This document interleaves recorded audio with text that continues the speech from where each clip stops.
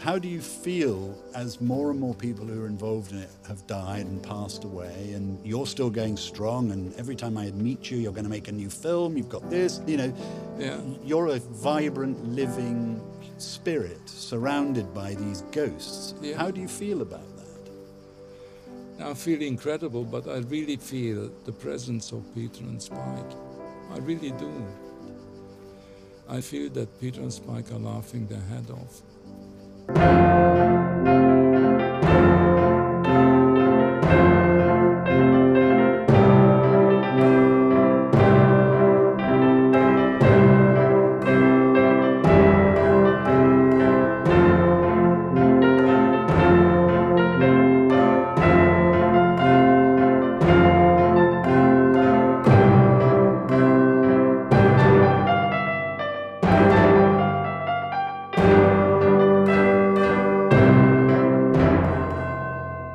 Hello and welcome to Goonpod.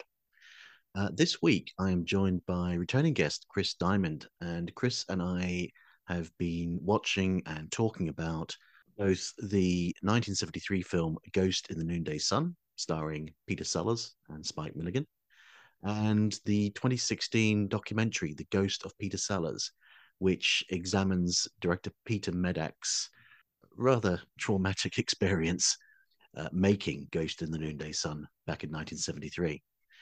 And we talked for such a long time that I decided that the podcast would be split into two episodes. This week, we're focusing mostly on talking about the actual documentary, The Ghost of Peter Sellers. Next week's episode will be Chris and I speaking more specifically about Ghost in the Noonday Sun. But obviously, in this week's episode, although we're focusing on the documentary, we'll be talking about the film in parts, and in next week's episode, when we're focusing on the film, we'll be bringing in aspects from the documentary. So anyway, I hope you enjoy the show. I am going to try and claim that the film that we're talking about could, in one respect, be seen to have inspired the 1999 Bruce Willis movie, The Sixth Sense. And if you don't hear me later attempting to justify the claim, then it means I've either forgotten about it or decided to.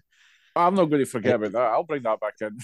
Okay, all right. Okay, so let's start. So right, where do you start with this film? We watched, Chris and I watched the film Ghost in the Noonday Sun. Yep. And then we watched the 2016 documentary, The Ghost of Peter Sellers. Indeed. And that was a far more pleasurable experience. So let's kind of start at the beginning in terms of how the whole Ghost in the Noonday Sun farrago came about. And I suppose you could say that it all begins with the film Death Wish. Director Peter Medak. Yep. He was kind of, I suppose it's fair, Chris, to say that he was an up-and-coming director. He'd had a couple of minor hits, and then he had quite a sizable hit with The Ruling Class with Peter O'Toole. I've never seen that before. Have you seen that film? Yeah, The Ruling Class is a very of its time film, I think, right. Which is probably why it's not better known now. If you wanted to characterize a film as a television cutaway clip, I don't see why you should, but if you did, do you know when they try and sort of illustrate swinging London? Kind of be straight, yeah. Yeah, and there's always a clip of that guy in a military jacket with a top hat looking through some jackets. That's The Ruling Class in a clip.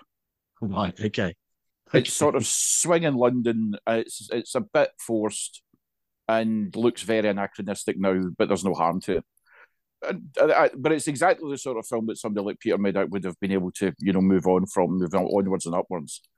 I think that the thing about the Ghost in the Noonday Sun, which I hadn't heard of until I read The Life and Death of Peter Sellers, the Roger Lewis's book. I was quite surprised that I hadn't heard of it. I mean, like, at all. And quite a lot of the detail, well, I've said about the detail of what was wrong with it from the Sellers' perspective is in the book.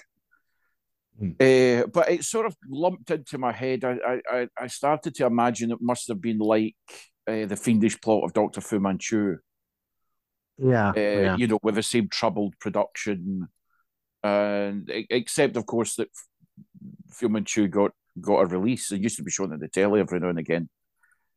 And I'd say Ghost in the Noonday Sun is probably not as bad as the finished plot of Doctor Fu Manchu, which is I'm thinking 2 jokes. Two? Yeah, I know it's quite a high score. The opening bit with the organ where he starts playing the sort of sinister fugue on the organ, which turns into Happy Birthday. And then there's a bit of business later on with Clive Dunn, which is quite funny as a beefeater. That's it. Yeah. Ghost in the Noonday Sun, I think, had 3 jokes. Well, we'll come to that. One of which actually made me laugh.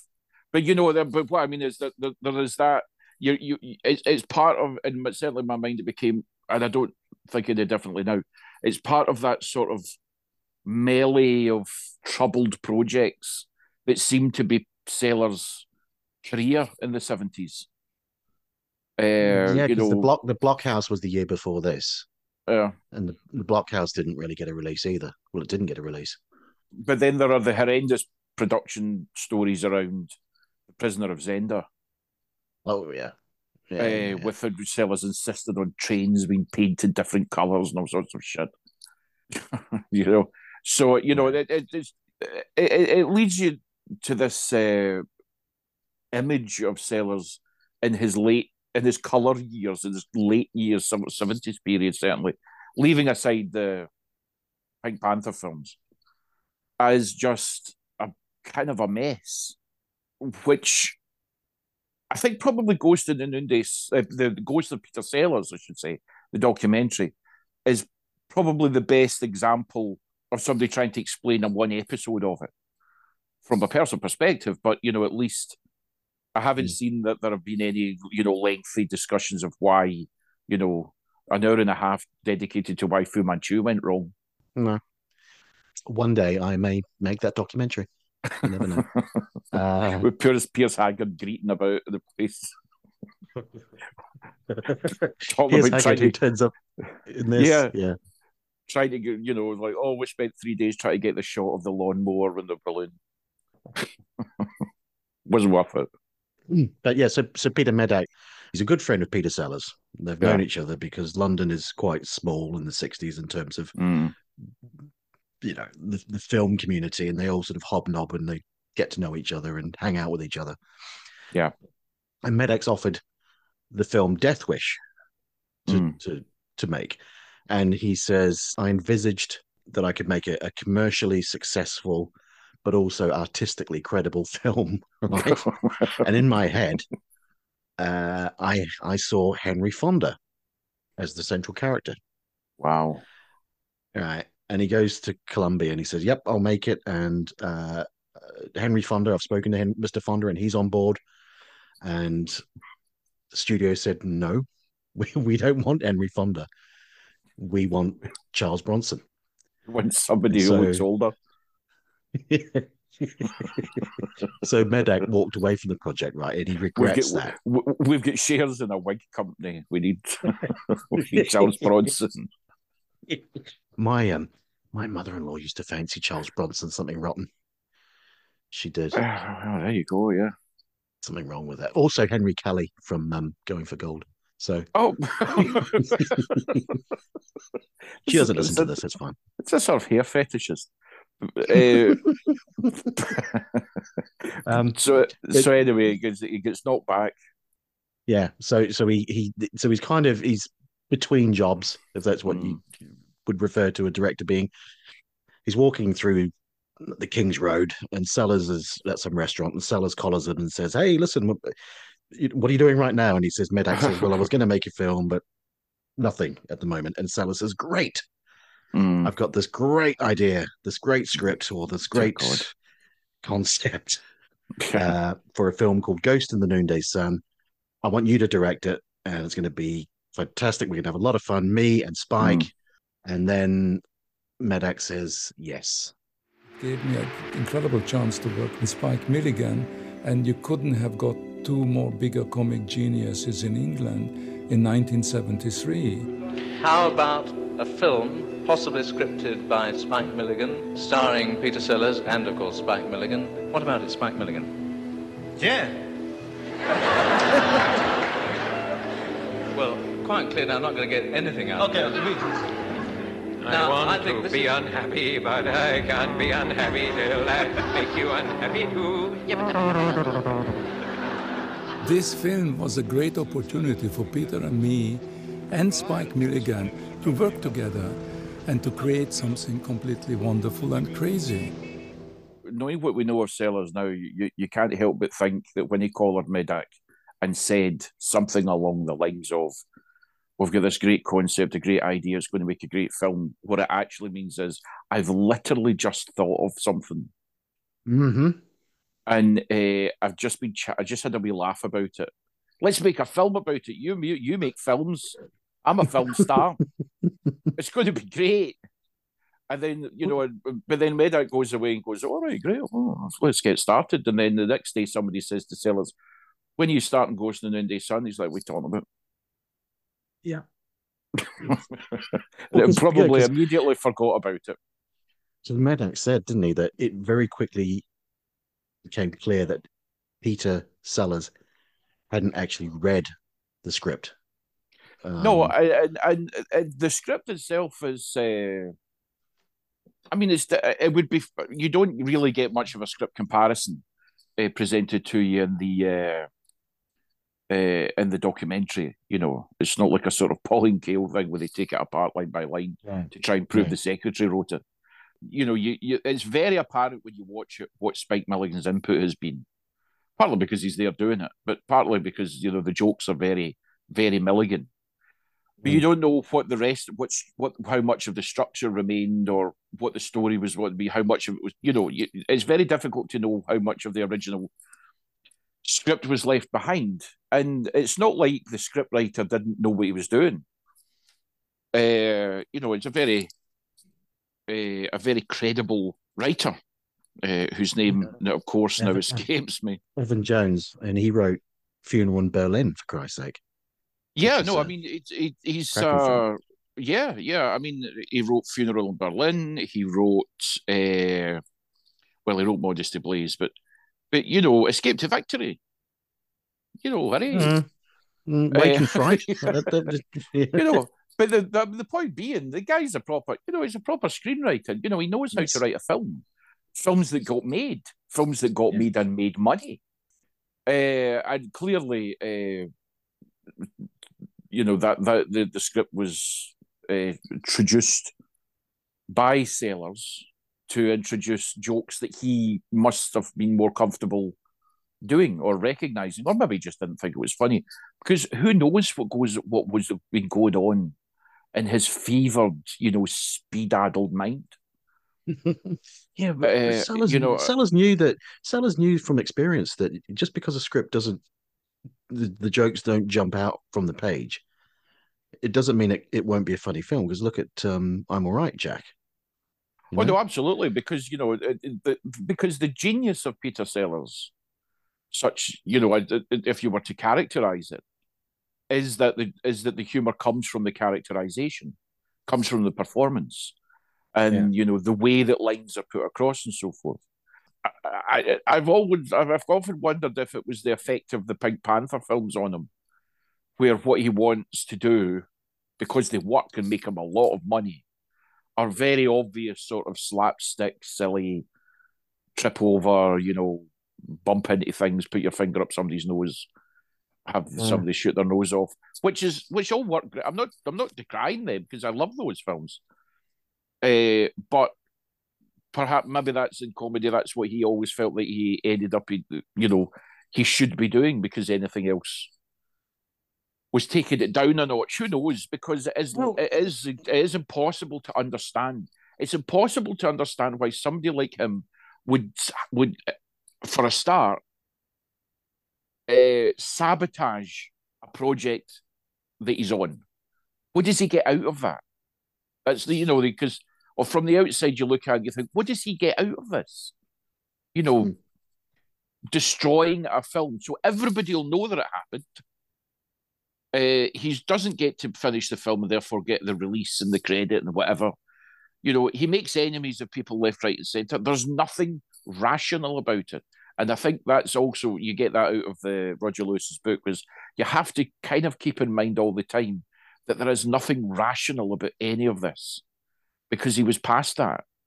And also, right at the end of the documentary, Peter Medak, in tears, virtually, recalls, because that's the thing. So Peter Medak, I don't want to race to the end here, but it's a film which is very much Peter Medak's side of the story, isn't it?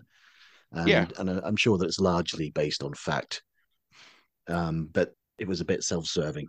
It was Medak sort of saying, "Oh, pity me," and he was kind of saying, he was saying that he'd never worked. I couldn't work for years. I didn't work for years, but he went on to have a bloody good career. And also, it was such a traumatic period for him. What was it, 67 days filming or something like that? He never stopped talking about it, by all accounts. Absolutely. Yeah, but you raise a really important question for somebody watching the documentary, I think, just because I watched the documentary just for this, because of my slavish attitude to this podcast. I watched the documentary first. All right. And then watched the film. I had never seen the film before. Never, had any intention of seeing it. But I do like making of documentaries a lot, but often far more than the films. And so that's been held up. So I watched it first, and because I wanted to get a sense from the documentary of how awful the production was, and then how that translated to how awful the film was. Because there are clearly one of the most famous instances of a disastrous production with a successful film is Jaws. Yeah. Except that when you watch Jaws, there are some very obvious points where you can see how bad the production had been going. There are certain edit points that don't work, that make no sense, for example, particularly in the scene where Richard Dreyfuss is examining the remains of the first victim.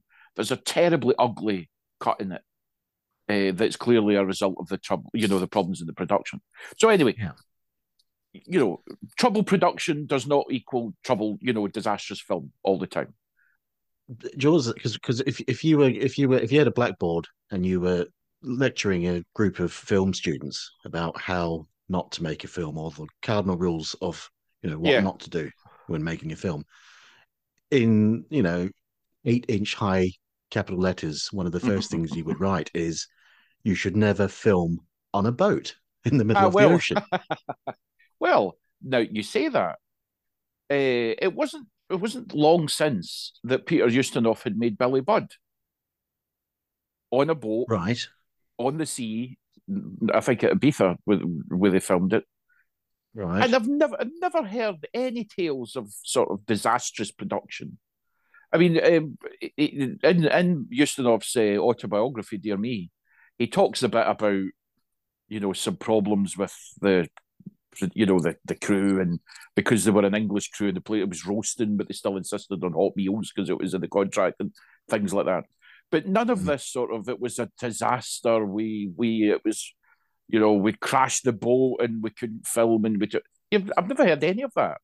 So I only mention that because it doesn't necessarily follow that the production is going to be a disaster, but also doesn't necessarily follow that disastrous production equals a terrible film. There are all of these elements that that go into the mix, and whatever comes out is what comes out. So I just wanted to see the documentary first, basically, as I say, just to see what the tale was and of how awful the production was, and then go on. Now, what the things I found most interesting about that in terms of the production is not people, complaining about the treatment and so forth, which is, I'm not decrying, we'll get to that, are the things like, the ship in the first day it crashed into the harbour because somebody mentions the Greek captain was drunk. So that's something you don't you don't put on your production management slate. Get a drunk captain, or make sure the captain's not drunk. You know, you know, there's the seas just tended to be very rough. Okay, well, you have to work your way around that. You know, all these sort of things. When I heard all the locals from the villages rushing down, you know, because they said the pirate ship is coming, your pirate ship. And there in the horizon sailed this beautiful, beautiful private ship with 3 sails, and they were slowly coming. It took forever. I think a couple of weeks from Athens to get here. And it finally came here, and it made this magnificent turn here. And then suddenly hear this terrible crashing noise. And we looked, and the pirate ship here was rising out of the water. And the Greek captain, who was drunk, crashed the entire pirate ship against the rocks here. And then the boat started to go slowly down. And as the boat was going slowly down, Peter was standing by my side, and he was going slowly down too. That's how the movie began. It on the first second, it was a disaster already.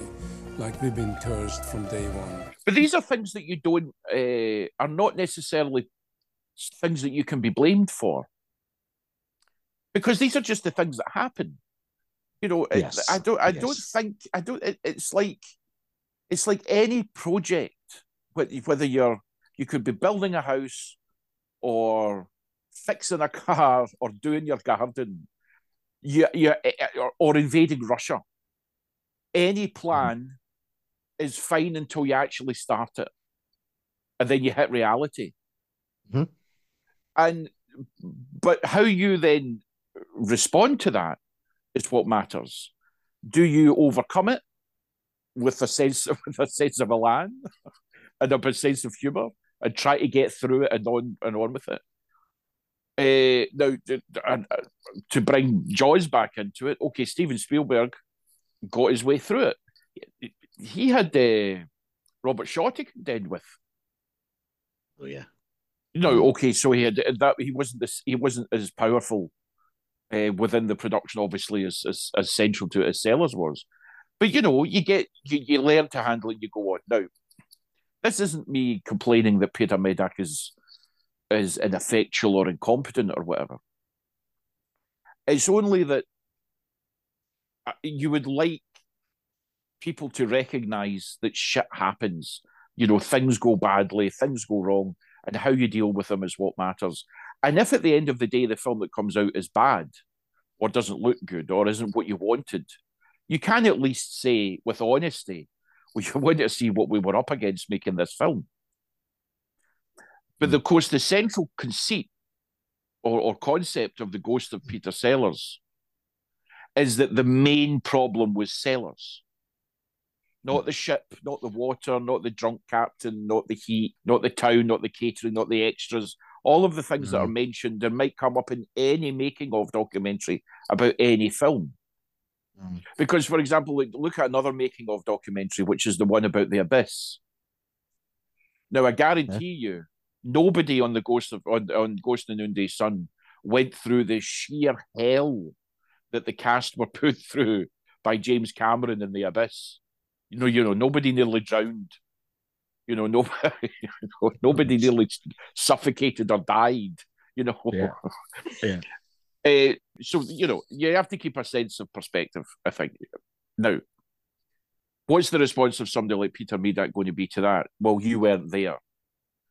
Now, anybody who has been in a stressful situation at work, or whatever their workplace is, whether it's an office or a building site or a restaurant or a film, knows that if a stressful situation grows up around them, it might look like nothing to the outside, but for you, it can destroy you. And I completely acknowledge that. And for Peter Medak, that clearly was the case. But would it really have been a surprise that Peter Sellers was like this in Ghost in the Noonday Sun? Do you know what I mean? In the documentary, he's sitting chatting with Joe McGrath and Piers Haggard. Well, Joe McGrath had been through it all on Casino Royale. It's not like all of that happened in secret. everybody in the film business in Britain must have known every story about the production of Casino Royale and Sellers. Well, about Sellers in general. How many films had he made before this where he'd been unreasonable? Yeah, so it's really a question of, for me, watching the documentary is, one, what did you expect? Two, why did you take the job? And three, why didn't you walk away? Now, there's a lot of business in this documentary about Peter Maddox saying if he walked away, it would have been a failure, or his reputation would have been, all this sort of thing. I find it very difficult to believe that his reputation would have been harmed, because everybody would have known, what the circumstances were.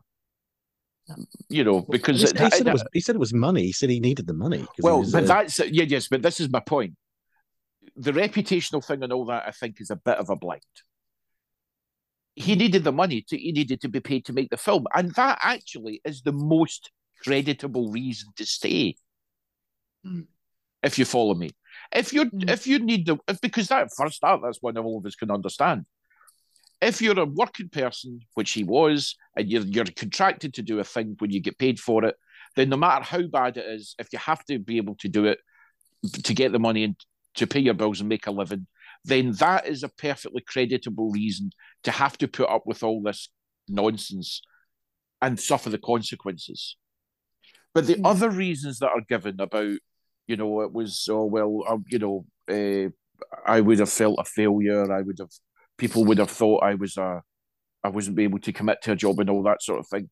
I don't really think that any of those are very fair or creditable, to use a overused creditable, because everybody would have known it was a Sellers film. They'd have been amazed he even finished it.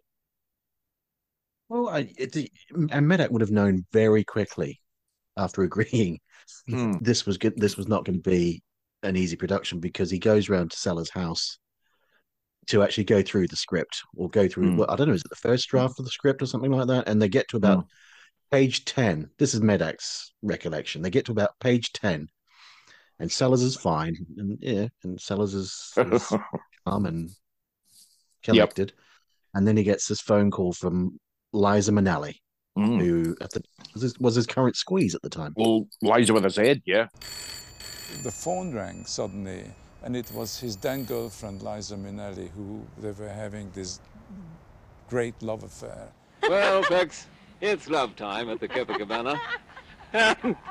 Yes, and we're in love. It's frightfully good. And she was very upset, and she was crying on the phone.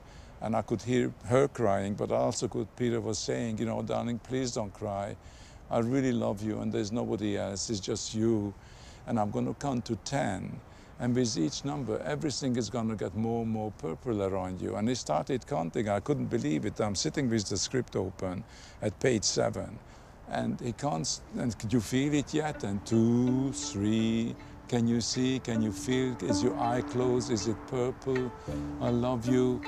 And it gets to 10, and he hangs up. Now he breaks down and starts crying. I get up and I go over to him, and he's crying on my shoulder. And I said, Pete, come on, let's go for a walk. So we went for a walk. And I realized this is the end of it. We're never going to get through the script. And then I think Medak says, what did he say? He said he was catatonic in his despair, because very soon after that, Liza Minnelli they split up. They split up. Yeah. And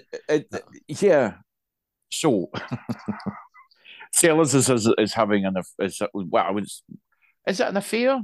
Sellers was probably married at the time. Anyway, he was between wives. But anyway, he's having this affiance with Liza with his head, which, by all accounts, was reducing him to a physical wreck, because she was too young for him, and she was too young for him. She was partying all night and doing all sorts of things. He's trying to keep up, and it was, the sort of word from people at the time was that it was making him into a physical wreck. It was also exacerbating his obsession with his appearance, his weight, especially. So he was on all sorts of weight loss drugs and amphetamines, and he wasn't eating and so forth, and to try and stay rake thin, which he'd been obsessed with since the mid-60s or the early 60s, which also was reducing his health and was seemed to have been affecting his mental health as well. So it was all this whirlwind of problems that were going on at the time. Now, if you're Peter Medak, or, well, it's unfair to say if you're Peter Medak, but if you're you, say you had been ambling through Golden Square, and Peter Sellers shouted and said, "Tyler, I'm going to make a film." And you go, "Yeah, boy, obviously I'm going to make a film. Brilliant, Peter. Well, I'll come to your house." And this happens. Is this not the point where you go, "I'm not sure this is a good idea"? Or at the very least, think to yourself, I better be prepared for some rough times, some rough seas ahead, literally and figuratively. I think all of this just sort of feeds into the way you try and interpret what you're hearing in the documentary, and whether what Peter Medak says about the production is either, justification or excuses, to be blunt. And then Medak spends the best part of 90 minutes not blaming it all on Sellers by any means, because there's the money man as well who gets interviewed. That was quite a tense scene, wasn't it? The guy that John Heyman, sent a telegram, basically. What did he say? Well, I mean, effectively, from my recollection, it effectively said, "Tell Medak to screw the nut or he'll be sacked." If we had stopped the picture at the moment it should have been stopped, which was probably the second week of production, there was nobody to pay for it. We'd have all gone broke. We only got paid if we delivered it. So at that stage of things, it was too late to stop because we couldn't afford to stop. The reports I got were that Peter Medak had not done his homework and that he was the person to blame for what was going on. And he said, "There is no way we can salvage this film." And my instructions was to finish it and get out as cheaply as possible, deliver it, and let's all walk. He was very. In fact, I thought he was one of the better interviews in the piece. You should never normally hear from people like him. And I thought he was very sort of brutally honest, where he said, like, we're financing like 10 films, and this was way down the list of how important it was to us. So all we wanted was it to be finished on contract to be delivered to Columbia, and then they would pay us. That's it. Now, I suppose that's pretty brutal to hear if you're a director, which is in effect a creative post, although it's obviously, as we know, it's a hugely practical job, but it's also a very creative job. You don't want to hear that. That's the sort of thing that Orson Welles used to make documentaries about, how badly treated he was. So to get that sort of very blunt thing, it was just actually really, I really enjoyed all that sort of stuff in the documentary. It pulled it all up a bit short. All this, it was in danger for a long time of descending into a sort of all of the production people that they'd found for it, telling each other how awful it had all been and how terrible it had been for each of them, and how increasingly bad it had been the more important they were in the production. And, wasn't it awful, and didn't we have a terrible time? And then, of course, John, the interview John Hyman in it, and he says, we didn't care about any of that. I just wanted it finished. It was like Medak was. It was like a filmed therapy session for Medak. This wasn't it?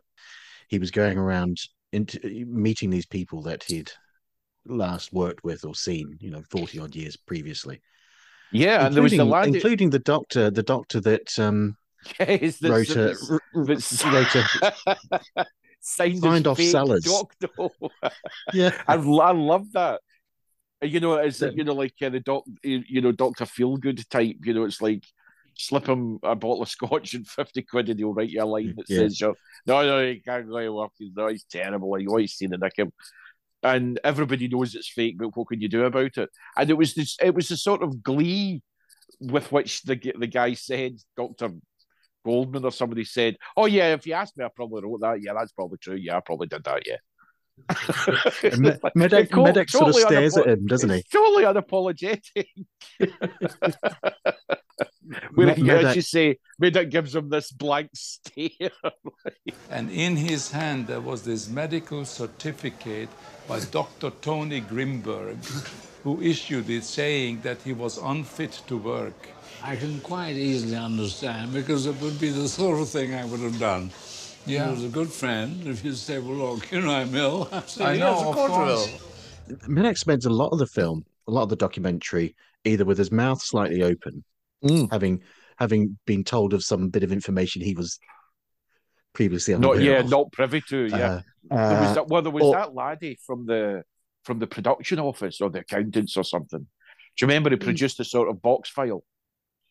And there were letters in it that Medak hadn't seen. And they basically were letters, some are from Sellers, saying Medak's a waste of space, get rid of him. And some of them from the financial people back to the production managers or Sellers saying, oh yeah, no, you're right, he's a shambles, the production's a mess, and he seemed... And actually the guy says at one point, I don't think I should have showed you that. That's the scene where I wrote it down, where Medak is almost shaking, and you can see he's fighting with his emotions, his inner turmoil, and he says, "I want to kill people, but they're all dead." Now, if I'm sounding a bit harsh about Medak, which I probably am, fair play to him. He included all of this in the documentary. Yeah. He is the director of it. And he could have left a lot of this out. He could have made himself look a lot better. He could have left out a lot of the criticisms of him that were documentary, literally documentary. But he didn't. So fair play to the guy. But at the same time, 40 years on, why is he so surprised by all of this? Because he kind of thought that everybody agreed with him. Surely. Because he's in the production, he's there, he's making it, he thinks it's a disaster. He's telling the office in London that it's a disaster. He can't have thought that everybody just agreed with him because he said so. It seems they did. But but of course, these are the things that come out in the documentary that make it worth watching. And it is a very good documentary. I really enjoyed it. And I think he deserves actually quite a lot of credit for putting stuff on the screen that is very, and clearly was very damaging to him, but is quite harsh. I think the only thing that I find a little bit, I think disingenuous is maybe a bit too hard a way to put it, but he spends the whole thing about how terrible it was, how bad Sellers behaved, and a fake heart attack, all this sort of stuff. Like he has the heart. He says he's had the heart attack and gets taken away. They think he's in the hospital, and then next minute he opens the Evening Standard, which obviously is very widely read at the time in Greece. And there's a picture of Sellers out at some terrible London swinging nightclub. But with Princess Margaret. With the next person he was banging on his list. Allegedly. Yeah, no, well, I think we're all right saying that now. Yeah, actually, aren't we? She's not still with us, is she? She's not with us, neither is he. No, I think it's fairly well. I think it's fairly well documented by now. But in any case, all of this is laid out, and that is, of course, that is the central premise of the whole documentary. And then at the end of it, There's the scene where he's sitting going, "Oh, I loved him and he was a genius," and he's sitting greeting about when he talks about when he heard that he died. Yeah, Really? that's what I was going to say before. Yeah, that's it. Because he after everything that's been said in the documentary, mostly by him, Yeah. he then talks about the fact he didn't work for years, but then he says, "I didn't work for years, but then I did get jobs offered to me, and then I'd walk out on them." Yeah.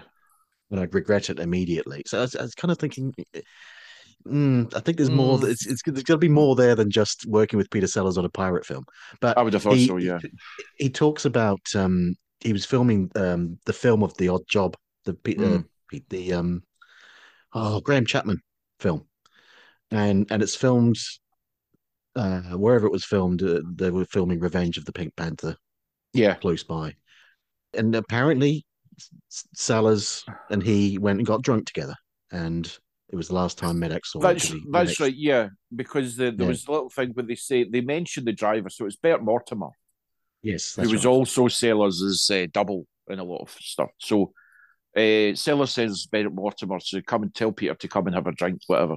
And of course, Medak says, "Oh, fuck off, I'm not doing that." And then, of course, he comes over, and then they sort of reconnect. Now, I'm perfectly accepting of somebody after all this time going, "Do you know what? It's all in the past. It's fine."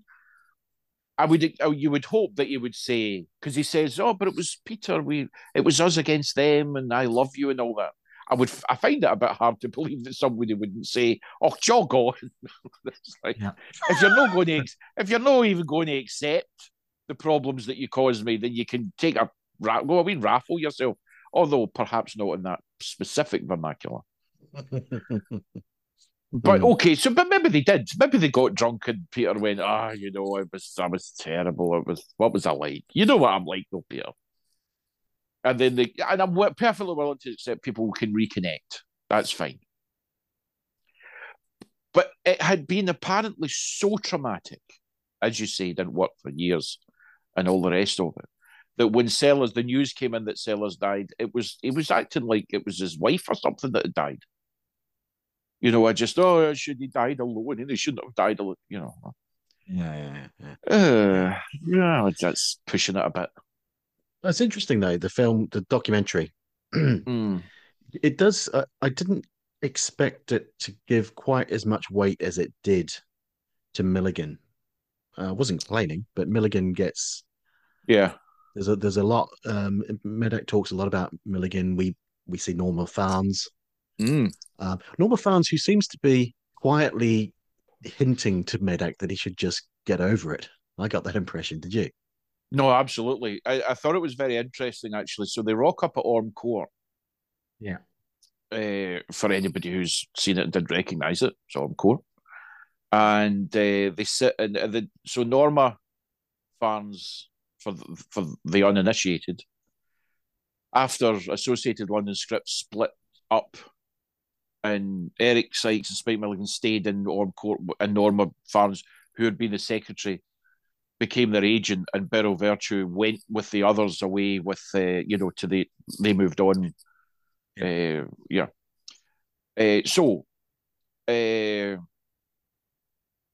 she's sitting in the office with that, and it was interesting that she sat across the desk from them. Did you not find, like the rest of them, they're sitting like side by side on couches and things, or in a pub or that. But Norma's sitting across the desk from Medak. It's a bit telling, it's just like, I'm not, you know what I mean? She didn't seem like she was going to be that friendly. Because on the other side, established the dynamic quite quickly, didn't it? Because I couldn't help but feel that if you if you had a special, MR James filter for the camera, you could flick it over, and on her side of the desk would have been Milligan and Sellers. Do you know what I mean? It's just like, I'm with the. I'm not going to run them down. I'm on this side of the desk. So Norma, you and Spike arrive on the island, and all of this is going on. So how did he feel being caught in the middle, and kind of what happened? Oh no, he wouldn't be caught in the middle. That wouldn't be Spike. He'd just say, "I'm not getting involved," and then walk. But he knew when we went to Rush's, and he said, "This is not good." He said the film is on a disaster course, and somehow or other he's got it in for Medak. Yeah. That was the first night we were there. Spike went at it very quickly. Pokey, pokey, pokey! But sometimes it made less sense. Fire! Because it didn't matter to him how insensible it is. The more it was like that, the funnier it was for him. So and Milligan has certainly been credited elsewhere in the documentary and elsewhere with at least making it even remotely watchable by introducing various different, jokes and sequences and rewriting it as they went. And now, again, that's a sort of implied criticism of the existing script. But since Sellers was obviously determined to do away with the existing script, somebody had to write something that they could film and make even barely coherent or cohesive. And I think that was probably Milligan did that. I love those clips. In fact, that way you can't help laughing when you see somebody laughing so much. When they look, Milligan's sitting in his office and he's writing something and gets helpless with laughter. Yes. And I always think it's really endearing that he used to laugh so much at his own material. Yeah. He's absolutely helpless because he's just written probably some really lame joke about shooting a duck. Which is a crucial scene in the film. It is actually one of the few funny sequences, and it's clear. It's also clearly a goose. Yeah. Although is that meant to be a joke? Is that meant to be part of the joke? I'm never sure. Probably. So, anyway, I would also love to believe that the footage of Milligan laughing and writing is him writing for the film. You've just got to trust that it is. I'm not, you don't know if it is, but no.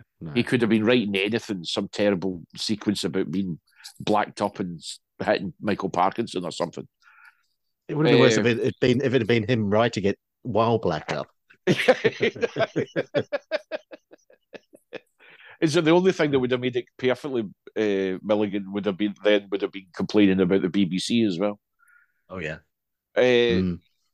So yeah, and I noticed in the opening titles that Milligan weirdly he's credited with it. So there's like script by your man Evans, with additional scenes, whether by Spike Milligan, but he's also credited as a technical advisor. Yes, I don't know what that means. A technical advisor. In what possible sense would he have been a technical advisor? He didn't know anything about production. No, that looks too much like a duck. make it look like a make it good. Yeah. So anyway, unless it was just a way of getting him a few more quid, which is the title. In fact, the titles are. Let's get on to the film then, shall we? Because that's quite a good way to get into the film itself. Yeah. Just before we do, I just wanted to, because we said before that Medak made this film 42 years after the making of the actual film. Sure. But it was like, just watching it, it was clear that it became an obsession. Yeah. For Medak. And apparently he was filming the film Romeo Was Bleeding, which I think's early 90s, something like that. Yeah, sure. Gary Oldman's in that film. Yeah. And apparently he and Gary Oldman talked for hours about the making of Ghost in the Noonday Sun, to the extent that they came up with this idea of actually making a film, a dramatization of the making of Ghost. Yeah, it got so far as to there was actually a script written, or an initial draft at least, and it went no further. But that would have been so. I'm assuming with Oldman as Sellers, that would have been fascinating, wouldn't it? That really would have been, because Sellers would have been still alive. Milligan would have been still alive. Yes. That would have been something else. Yeah. And I can't think of any other. I mean, obviously there have been or I'm saying obviously now, I'm thinking there must have been. I'm sure there are films that have been made of the making of films. I'm sure there was a film called Mank, wasn't there, recently?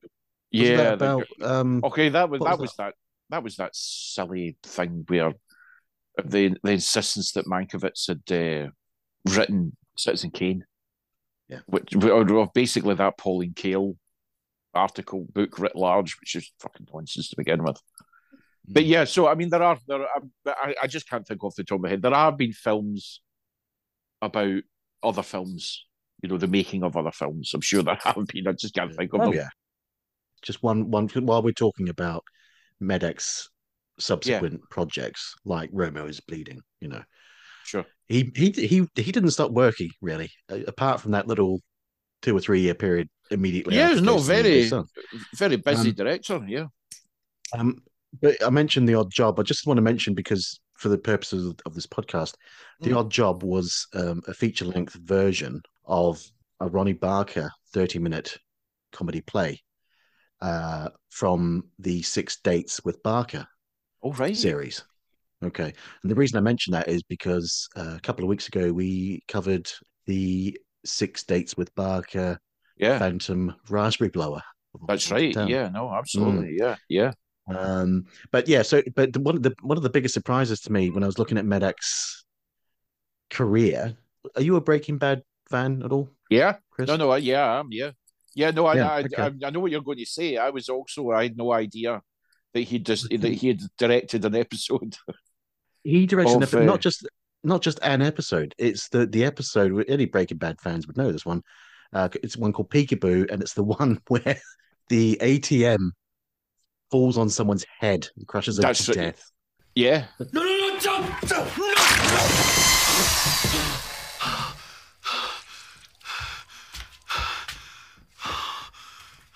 Yeah, no, absolutely. Yeah, it's I genuinely had no idea. I'm surprised by that, because I must have, because I binged Breaking Bad, so maybe I didn't watch the credits as carefully as I normally would have done. But yeah, so I mean, and he's effect. I think he's still working. I mean, he does mostly television. He's done mostly television for quite a while now, but that's perfectly fine. I mean, I think the definition of a good director is somebody who directs. I'm not that into the idea of people who only make one film every 5 years. I can't be bothered with that. Well, Fincher does TV now as well, doesn't he? Of course he does. Yeah, absolutely. Yeah, there's absolutely nothing wrong with it. Directing is directing. You make something good. It's whatever. And despite of it all, which I keep saying all the time, I absolutely loved him. And it was just great to be there for a second, whatever pain it caused. And so that's where we will leave it for this week. Chris and I were just about to embark upon a conversation proper about Ghost in the Noonday Sun. That will be next week's episode. So please look out for that when it drops. Thank you for listening. Please rate and review in the usual places. Check out the back catalogue. There's 90 plus now, I think. Something like that. Anyway, 90 plus episodes to search out and download and listen to if you haven't already. So I will be back next week with Ghost in the Noonday Sun with Chris Diamond. Until then, thanks for listening. See you soon. Bye.